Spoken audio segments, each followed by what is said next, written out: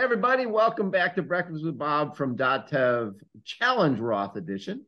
My name is Bob Babbitt. We're brought to you by Master Spas, S Fuels Go Longer, Hoka Let's Fly, Form Smart Swim Goggles, Zoot, the original triathlon brand, Premium Plus Sports, and of course, our Challenged Athletes Foundation. We're celebrating our 30th anniversary. We've now raised $159 million and sent out over 44,000 grants to keep challenged athletes in the game of life through sports. Someone who knows sports pretty damn well. He is a legend in our sport, two-time Ironman 70.3 world champion, Ironman world champion. Mr. Sebastian Kienle joins us from his estate somewhere in Germany. How you doing, Sebi? Thanks, Bob. I'm definitely feeling better as soon as I see this wonderful backdrop. I think I'll need this for any future meetings because it gives you a good feeling right away, and brings a little bit of the who goes on the rocks vibes to me to Mühlacker, where I'm currently am. And to answer your question, it has been honestly 2, 3 tough weeks for me regarding races and everything that happened in at Ironman Hamburg, where I was co-commentating for German TV. Yeah. But yeah, I mean, nobody knows better than you that life has some ups and downs, and yeah, so I finished this last weekend definitely on the upside. I was in the beautiful Basque part of Spain, and I've done a race there, which was absolutely amazing. If you ever want to do a race in Europe and you like spectators that are not just cheering for the first guy, but for everybody, that are not just cheering for their family member, but for every single person that's on the course, like it's their brother or it's the winner of the race. Go to Zarauz because it's a crazy race, and yeah, it felt really good to hold up a tape again and win a race again. It was quite some time ago that I won my last race. And I mean, I gave myself plenty of opportunities in the last couple of months. So yeah, I'm definitely, I mean, I finished this last phase before Roth on a high note. Well, you mentioned Hamburg, and obviously that's on everybody's mind anytime. And it's funny, I was just watching a video series on a Tour de France, and you see the motos and the cars and the bikes, and all that stuff doesn't mix. You got narrow roads and you got cobbles and all sorts of things. When you're doing the commentating and you're watching, because when you're in the race, you're a little bit of in a cocoon. The motos are there, but you don't notice them as much as when you're doing the commentating. Could you tell right away? It's like, okay, there's too much going on here. It's in hindsight, it's always easy to judge and to say because, like you said, we have this situation for a long time, and we had it in a lot of races, and nothing happened. And we have the saying in Germany: "I don't want it to paint the devil on the wall." I mean, it was quite obvious that also because of it's probably Jan's last race in Germany. Right. It's so much more media attention, and yeah, it was just so much more crowded on the front of the race than I think everybody expected it. But yeah, I mean, like you said, sitting there in front of this big screen and seeing the race unfold, I didn't had a good feeling about it. And yeah, but then I mean, that's the difficult thing in this situation. Like you can't really do anything about it anymore. And so yeah, it was very tough. And yeah, I don't know. At one point, you think like you are so hardened up, because you see so many bad accidents and things to happen. But for me in this situation, being one of the persons responsible for commentating the race and what the people see on screen, and that was really really tough. I just hope that we can take something away from this and make the sport safer for everybody. And I think that's the important thing, is that we as humans always learn from I would not say mistakes, because it's difficult to say who made mistakes. Right. Everybody, I think, involved in the race made a mistake at one point. It's from the organizers to the motorbike, or to like even the athletes. I mean, we as athletes are part of this, and I know also from myself. I mean, I have my YouTube channel, and of course, I also this year I tried to get my media guy on a motorbike in a race to make a better coverage for everybody. Right. And this is a pretty slippery slope. It's so therefore I think we all have to learn from that, and moving forward to make the sport safer for everybody. But of course, at the same time, we still want the sport to grow. We want the sport to prosper, and therefore we need good coverage and so on. So yeah, but I think there's ways how we can get these two things together. So that's the important thing from now to move forward and find solutions. Yeah, it's interesting going back, obviously before YouTube channels, we had all these magazines out there. So you have iron, you were part of that. Every magazine was on a moto because every photographer wanted their own shots. And I remember when it was like, and where the photographers going to be, they're not going to be back with 20th place.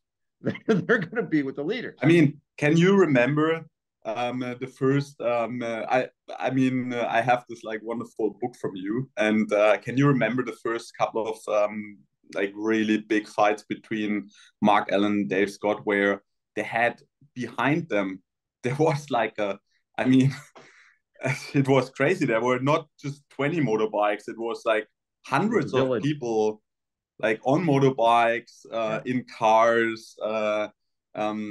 I can remember when we had the media truck out in Hawaii, like where the people, all the photographers were on this truck, like standing on the truck, shooting from the truck. So yeah, like I said, it's nothing new, and most of the time it did go well, but yeah, unfortunately not this time. And I think, like we said, like I said, I think we have to take consequences from this. Right. Yeah, and we learned from all this, but you're right. Like 1989, there was so many motos and vehicles following Mark and Dave.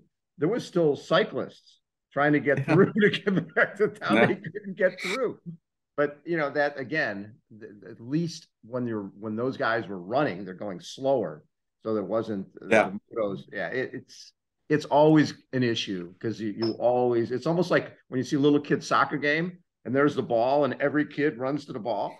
That's what those guys do around the leaders. So it's dividing up and saying, okay, we're going to have 3 motos, and dividing it up and figuring out how to do it. But it's just horrific when you see something like that happen, and it always brings us back to how do we make it safer. And you guys when you're racing, you're oblivious. You don't really, you're looking at the other guys you're racing against. You're not seeing all those motos. So it's crazy.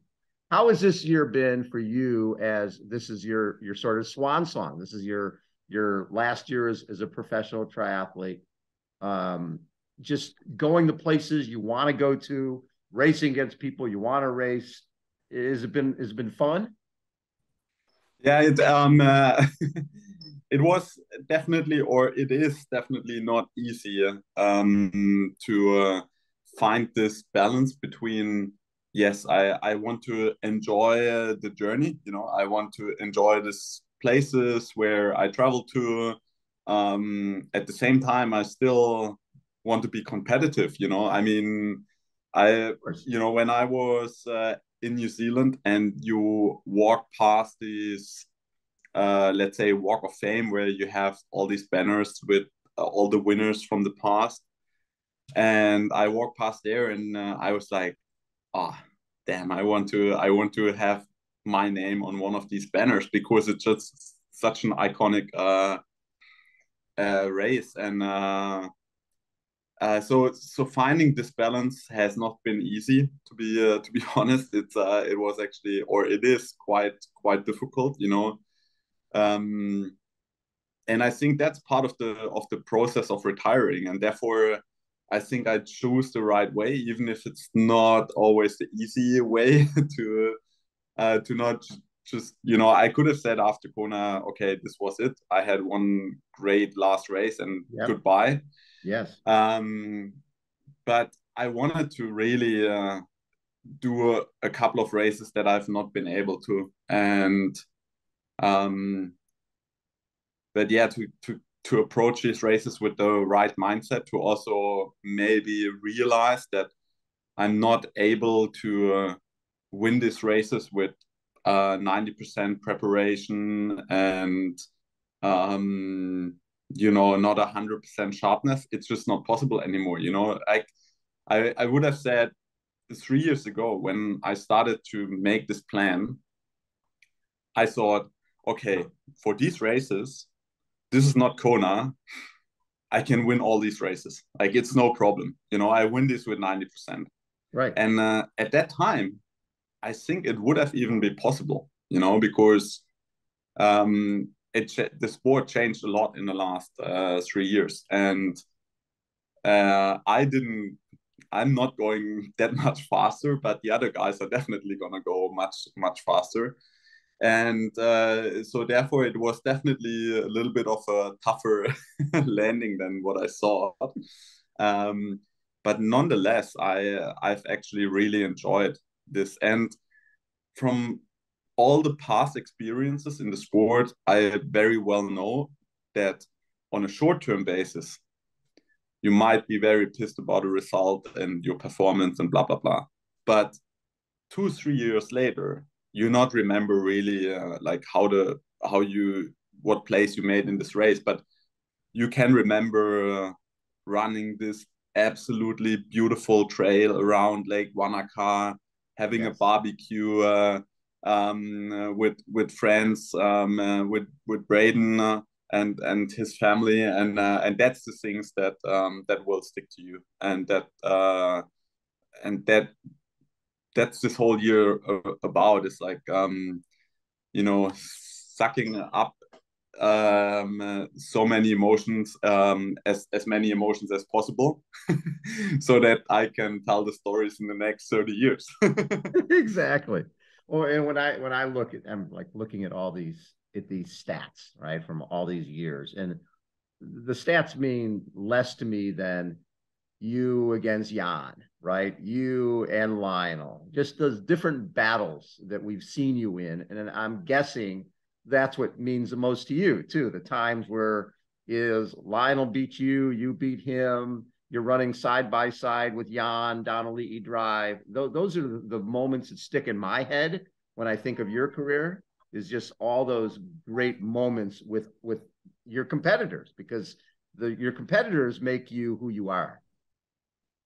Absolutely, and that's not just in the sporting world. It's also as a human being, you know. And that was it was like this from the very beginning, and that's also what I try to pass on to my fellow competitors now, to the young guys. Is I can remember, you know, when I started racing in these local races here in the Rhein-Neckar Cup, and Timo Pracht and Norman Stadler have been there, and Jürgen Seck when I raced the first time in Roth, and you know, that really created me as an athlete, and I'll definitely try to be like them when they were at their stage in the career. And now I realize how tough it is to to be at that stage, and you have this sort of like legend status, but you still want to win the races, Of but course. then the young kids come and they kick your ass at one point, and but now I realize even more how humble and how great they were. So when I look at Challenge Roth, and you were second there in 2010, 2011, you win it in 2018. And I remember the 2018 race because that was Cam Wurf was there and Jesse Thomas. And one of the things that Cam said to me in an interview, he goes, so I'm running along and Sebi goes by me and I'm like, oh, he looks like shit. He's gonna die. He looks awful. He goes, then Jesse goes by and he looked even worse. And then you get first and Jesse gets third. And Cam said, I learned that you can't tell from the outside what's going on with that person. They can look like crap, but they can still be running really, really fast. And he learned that you have to suffer if you want to win these races. And so for you, winning that race in 2018, that being such an iconic German race, how important was that to you? I think first of all, it's a lot about Cam's perspective and his reception of his own and how the others look. He always thinks everybody else looks like shit, but to be honest, I think I was not just running a good 30 seconds per K faster than him at that time, but I was looking like a minute faster than him on that time. And that didn't change at all during the marathon. So I think he told himself that everybody else looks like shit, but the truth was the only guy that was looking like shit at this situation was himself. Um, but actually, he learned one important lesson is sometimes you have to tell yourself that everybody else looks like shit, and Cam is like pretty good in that. That's for sure. um, but no, I mean, I think it's always fun to have this little banters with Cam, and Cam definitely knows like nobody else how to suffer. I mean, Yes. this dude does a half marathon after Paris-Roubaix. Man, come on. I mean, And he a didn't fast need to half do an marathon. Ironman to know how to suffer. I mean, from the get-go of his career, I think this guy was born to be able to suffer, and he really loves it. I think if we would invent like a Ironman Tour de France where you have to do an Ironman every single day, either him, Ben Hoffman, or I'm not so sure. I think it's either him or Ben who will win the series of like 30 Ironmans in a row or something like that. But um, yeah, I mean, it's what's definitely true is in an Ironman a lot can happen on a long distance in every race, and I learned that the hard way when I've been in Kona. I think the first time, and I overtook Freddy van Lierde at the very beginning of the run, Yes. and I mean he was going so slow. I was like, okay, he's not gonna finish in daylight. If he starts like this, he's gonna walk soon. And well, 25 k's later, he came back, and then it looked totally different. I mean, it was just crazy, and that's really the thing. And I mean, that's also what, for example, enabled me to get this last good result in Kona last year was when Magnus ran away from me Yes. at in the energy lab. I knew that this is not over. Like just because somebody is moving away from you at that point doesn't mean that you're not gonna see him again later. And that's the reason why usually it's so difficult for rookies to win in Kona, because you have to make these experiences to realize what it really takes mentally to perform well at these races. It's not just and also, you know, the last time I raced in Roth, I dropped out Right. on the bike. I mean, the race hadn't even started at that point, and what you really realize is then how important it really is mentally, because I thought I'm really, really well prepared. I'm on the start line and I just have to push the play button Mm-hmm. and the race will go good because I'm prepared. But the thing is, all your training, everything just brought you to the start line. It's that is just the start of this whole thing. Like, it's not that you just that this race cares about what you trained and so on. It's like you have to bring it to the table on this day, and that's the tough thing, and that's the reason why a lot of people then not perform well on race day, even if they had a absolutely crazy and good lead up to the race and a great preparation. So have there been races where you go into it thinking, God, my preparation has been really crap. I'm lucky if I get through this race, and then you end up winning it or having just a great performance? Yeah, I think that's, I mean, that just shows you how mental this sport can be. It's, I think if you have a good preparation, you put a lot of pressure on yourself because you think, okay, my preparation has been great. I need to win this race, and then you fail because it's not like a computer game where you can press reset. It's the game is on, and if something goes wrong, there's no rewind. It's you have to work a whole other year to have the chance again, and you never know if you're gonna get this chance again. And a lot of people crack under that pressure. But if you had a really bad preparation, a lot of people just think like, oh, I have no chance. I'll just see what the day brings, and they're relatively relaxed and they're not freaking out, and then they perform well. But to be at the very top, you have to bring both things together. That's not a doubt. I mean, even in 2014, when my preparation has been really, really bad, and I was not believing in myself and so on. At the end, you can't just look at the last 4 weeks of your training or the last 6 weeks. It's the last like 5 years or 10 years or Exactly. whatever. And Yeah. this has been great. So, and that's also the important thing is like, I'm always telling the amateurs when they ask me, okay, what can I do in the lead up to the race? It's like, you know, you have to relax yourself and tell yourself what happens in the last 2 3 days is not ruin your race or something like that. I mean, of course, you can ruin your race by breaking your toe or whatever, but it's not. If you sleep bad in the night before the race, you're not going to race well.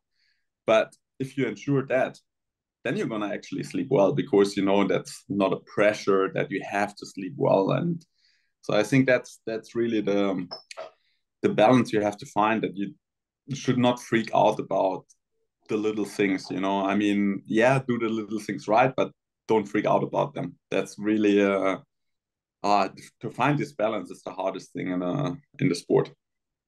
When you look back at the races that mean the most to you, I'm guessing that it has less to do with you winning the race and more to do with some of the experiences that happened in those races. What races do stick out that way? Just that was an experience that I'll always take with me. Yeah, I think you put it exactly right. I mean, of course, everybody says like, yeah, 2014, and yeah, that's right. But the first time when I raced in Kona was even way more important for me because I had a flat tire there. I lost some time, and I ended up fourth place. And Yep. I realized, okay, you are actually made for this. Yeah. So this is a race where you can compete with the best in the world, because for some people it just isn't. There's some people that won a lot of races, but they never won in Kona because they just struggle with the heat or whatnot, or they get really they have really mental struggles with these races. And for me, it was the other way around. From the very first race, I knew this is good.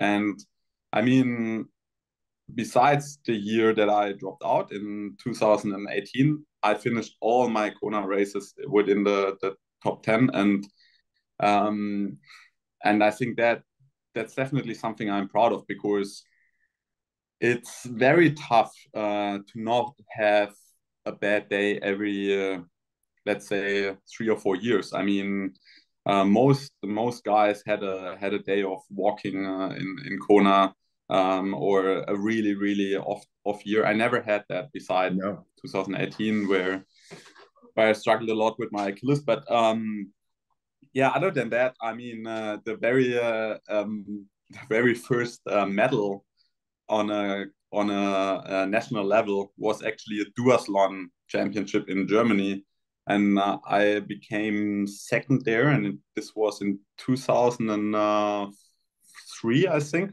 Okay. And that was really important for me. I mean, at that age, it means so much to you, and it just fueled my passion. It was exactly the right thing. Like, I didn't win the race, so I wasn't overconfident, but I was close enough to really have this slight taste of success, but not enough to be satisfied.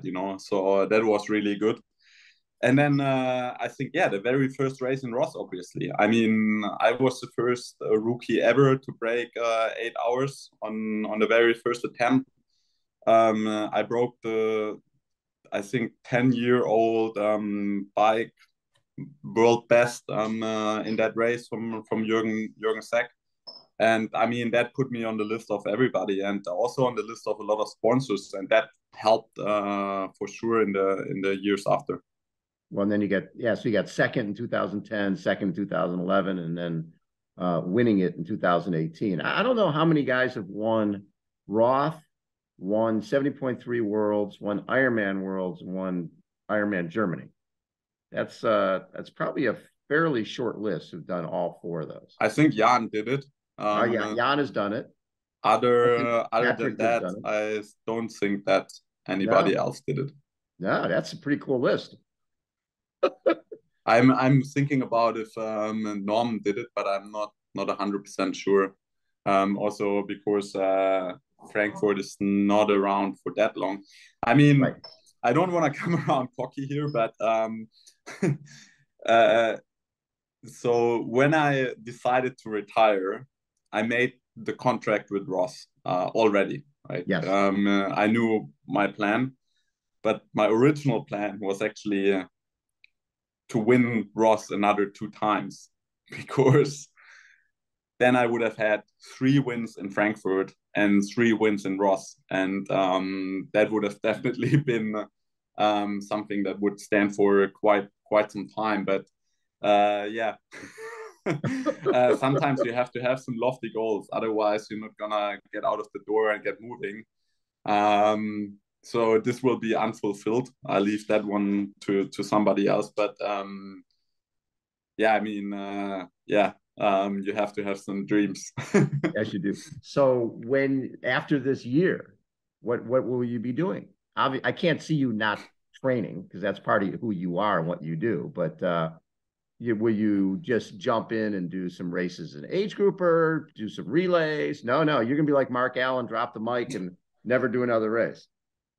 Yeah, no, I'm definitely not gonna do another triathlon. Or let's put it that way, I'm not gonna race as an age grouper. I think it's quite hard to say never, because things change. You're so I young. mean, maybe in 20 years I'll do another race. I don't know yet, but I'm for sure I'm not gonna try to steal any amateurs, any Kona slots or whatever. I'm not gonna do that. That's for sure. But my plan is to do 1 year of gravel racing, Nice. off-road gravel racing.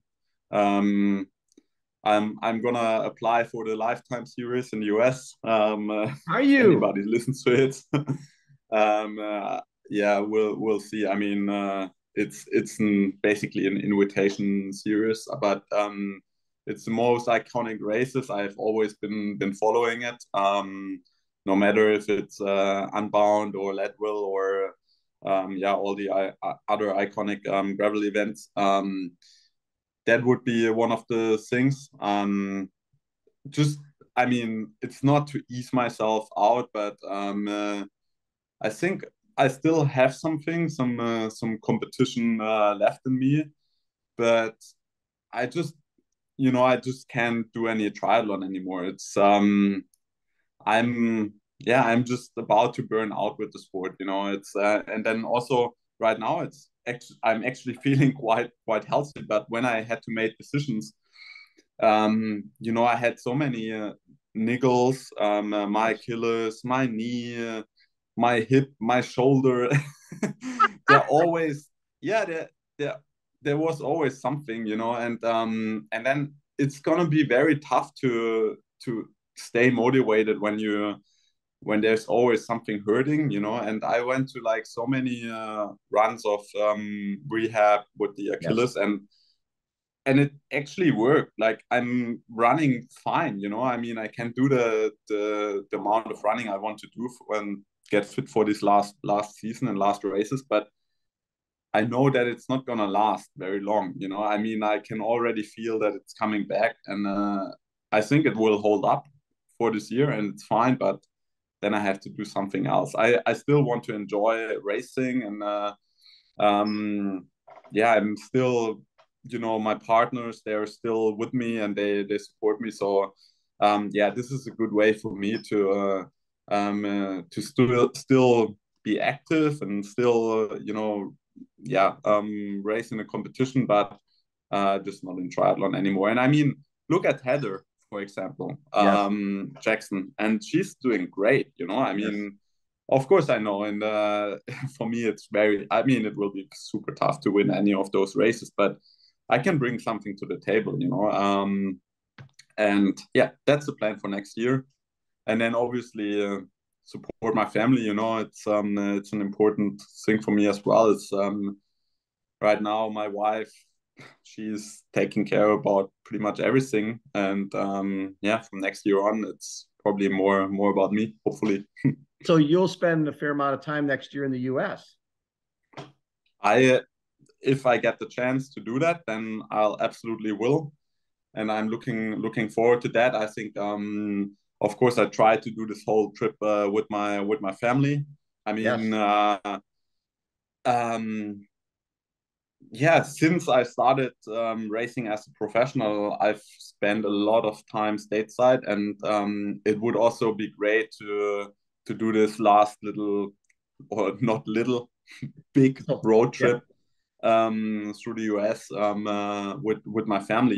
That would be amazing to just rent a trailer and go to these races, and yeah, and show my son the US, and How yeah, fun. that would be one of the things I would like to do. But yeah, we'll see. I mean, plans change quickly nowadays. So one of the cool things you did years ago with Ben Hoffman was you guys went to Cape Epic, which was, I know, something that you guys both really enjoyed. It was a little bit off the triathlon beaten path. That thing was that thing is brutal. Everybody I've talked to who's gone over there for that was like, oh my God, that's the hardest thing I've ever done. How do you rank that in terms of how tough it was? I mean, that's exactly when I said like you can't remember your place or ranking, or but you still speak about the experience. That's exactly the best example for this, because it was horrible, man. I mean, um, from day one, Ben had like really bad diarrhea. Yes. I also had it, but not as bad as Ben. Ben was like really, really suffering, and Ben can suffer like nobody else. I mean, I think he had 2 liters of Coke for breakfast every single day, looking like a ghost, but always telling me he's feeling better. And he was about to, I mean, for him, it was very costly, because Oh, he his crashed, back. and then he injured his back, and he was a defending champion at Ironman South Africa, and he still wanted to do it, and then had to walk the marathon, and it was horrible. But yeah, now we have a good laugh on it. It was it was definitely fun. I mean, um, not yeah, a good example for type B fun probably, but yeah, I think it's just a good example that you have to move outside your comfort zone to really enjoy the Right. comfort zone again afterwards. And at one point, you become very comfortable in this outside the comfort zone in triathlon, because you're so used to it. And it's not like it's still hard, of course, but it's not the same challenge than it was when you started. And I think that's the reason why we enjoyed it. It was a completely new challenge. Of course, it's something similar to what we do, like an endurance event and Yeah. so on. But everything else is totally different, and so therefore, yeah, it was also for us. It was outside the comfort zone, and yeah, something we're gonna have some beers on and a barbecue and laugh about it. And during your career, you get connected with this amazing guy, Lionel Sanders, who just over the years just he wears his emotions on his sleeve. He tells you all the mistakes he makes, but he's also a fierce competitor who you had a lot of crazy races with. I remember you telling me once it's like he had a 200-yard lead and it was just a little out and back, and you want to like high five the guy and he's sprinting like he's like Yeah, he's like somebody is 2 inches behind him. yeah, And it just there's something different about Lionel that obviously makes him special. yeah, absolutely. And I think if he wants it or not, he is definitely one of the poster boys for our sport, and it also shows you the great variety we have of personalities in the sport. And yeah, so therefore it's just cool, yeah, to have all these guys and be able to share the race course with them. And I will always remember these races with Lionel. I hope we cross paths this year. I'll try to race the PTO Asia Open in Singapore, and maybe he will be there. I'm not sure. I mean, yeah, I mean, Lionel can definitely suffer like nobody else in the sport. So this era, starting with your win in Kona in 2014, then Jan wins two, then Patrick wins two, then Jan wins another one, right? And that era of from 2014 to 2019 was German, German, German, German, German, German, led by, you sort of kicked that off. Uh, Back home, did that just bring a lot more attention to the sport? The fact that Germany was having so much success. Oh, absolutely. I mean, it's like everywhere. You probably the Germans love a German winner, and yeah, I mean, especially Jan. I think he was bigger than the sport in Germany. I mean, he became German sports person of the year against Formula One world champions and Olympic champions and so on and so on. So um, and also Patrick, he won most of the one of the most important media prizes in Germany. Yeah, I mean that was definitely a great advertisement for our sport in Germany and helped to maintain the growth. I would say the growth was always a healthy growth. It wasn't like exploding and then completely deflating after we don't have a German winner anymore. But the good thing is for us is that now the women continue this success, Yes. and with Laura and with Anne, we have probably two of the biggest favorites for this year's edition in Kona, and that's really good. I mean, that's really good for our sport because I think the growth in our sport, it has to happen in the women's on the women's side, not on the men's side. The men's side is I think it's almost satisfied. You know, it's very Right. difficult to create more growth in that area. But in the women's side, there's so much potential, and to have these role models definitely helps. And yeah, we'll see. And when you'll have at Challenge Roth next week, you'll have Annie, you'll have Laura, you'll have Chelsea. The last three Ironman World Champions will all be going head to head. It's going to be really fun. You know what's Yeah. interesting?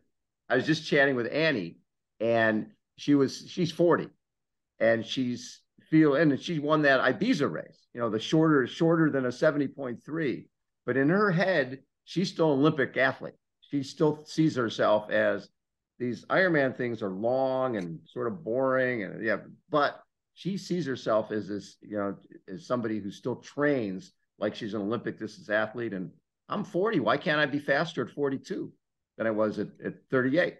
But she's been in the sport she says, I've been in the sport for 13 years. You've been in the sport for how many years? Also 30 years. Yeah. 30. Yeah. I mean, that's when I started. I was basically 8 or 9 years old. Now I'm 38. So yeah. Yeah. So she's done 13. You've done 30. So yeah, Yeah. I can totally see that.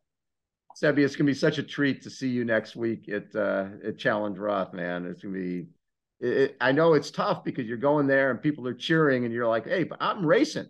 I'm here to race." Yeah, I'm a legend and all that cool stuff, but I'm not here to live off a legacy. I want to win the last time I'm here. I want to be competitive. I want to be in the hunt. Yeah, I want to be competitive. I think to say I want to win. Of course, I want to win. That's not a question. Yeah. But I mean, to really say it's my goal to win, it's a total different Right. story. But yeah, like you said, I mean, it's difficult, but I will also really enjoy it. And we talked about having a bad preparation and then having a good race. It's something like that because there's no pressure on me. Like nobody expects me to win. And I think it's a great situation. Being an underdog, but at the same time a legend. It's a pretty good combination to go into the last year and race Roth one last time. I love it. Sebi, I always appreciate all the time you've taken with us over the years. And I remember our first radio interview back in, I don't know, it was 2011, 2012, somewhere along those lines. And it's actually been really fun to sort of chronicle your career all these years. It's been a treat. And if you decide to do that gravel stuff next year, that would be such a treat, because I think it'll be great for your YouTube channel. Yeah, people will love that. Yeah, I would love it too. And then maybe we have to have a breakfast in Unbound or something like that. We'll go to Unbound, or we'll go to. We do a lot of stuff with Challenge Athlete Foundation at Leadville, so we certainly can do that too. You would love it. I'm happy to get involved, Bob, anytime. I love it. Sebastian Kienle has been our guest again. A Breakfast with Bob .tev Challenge Roth edition. Sebi, as always, thanks so much for your time, and we'll catch you next week. See ya.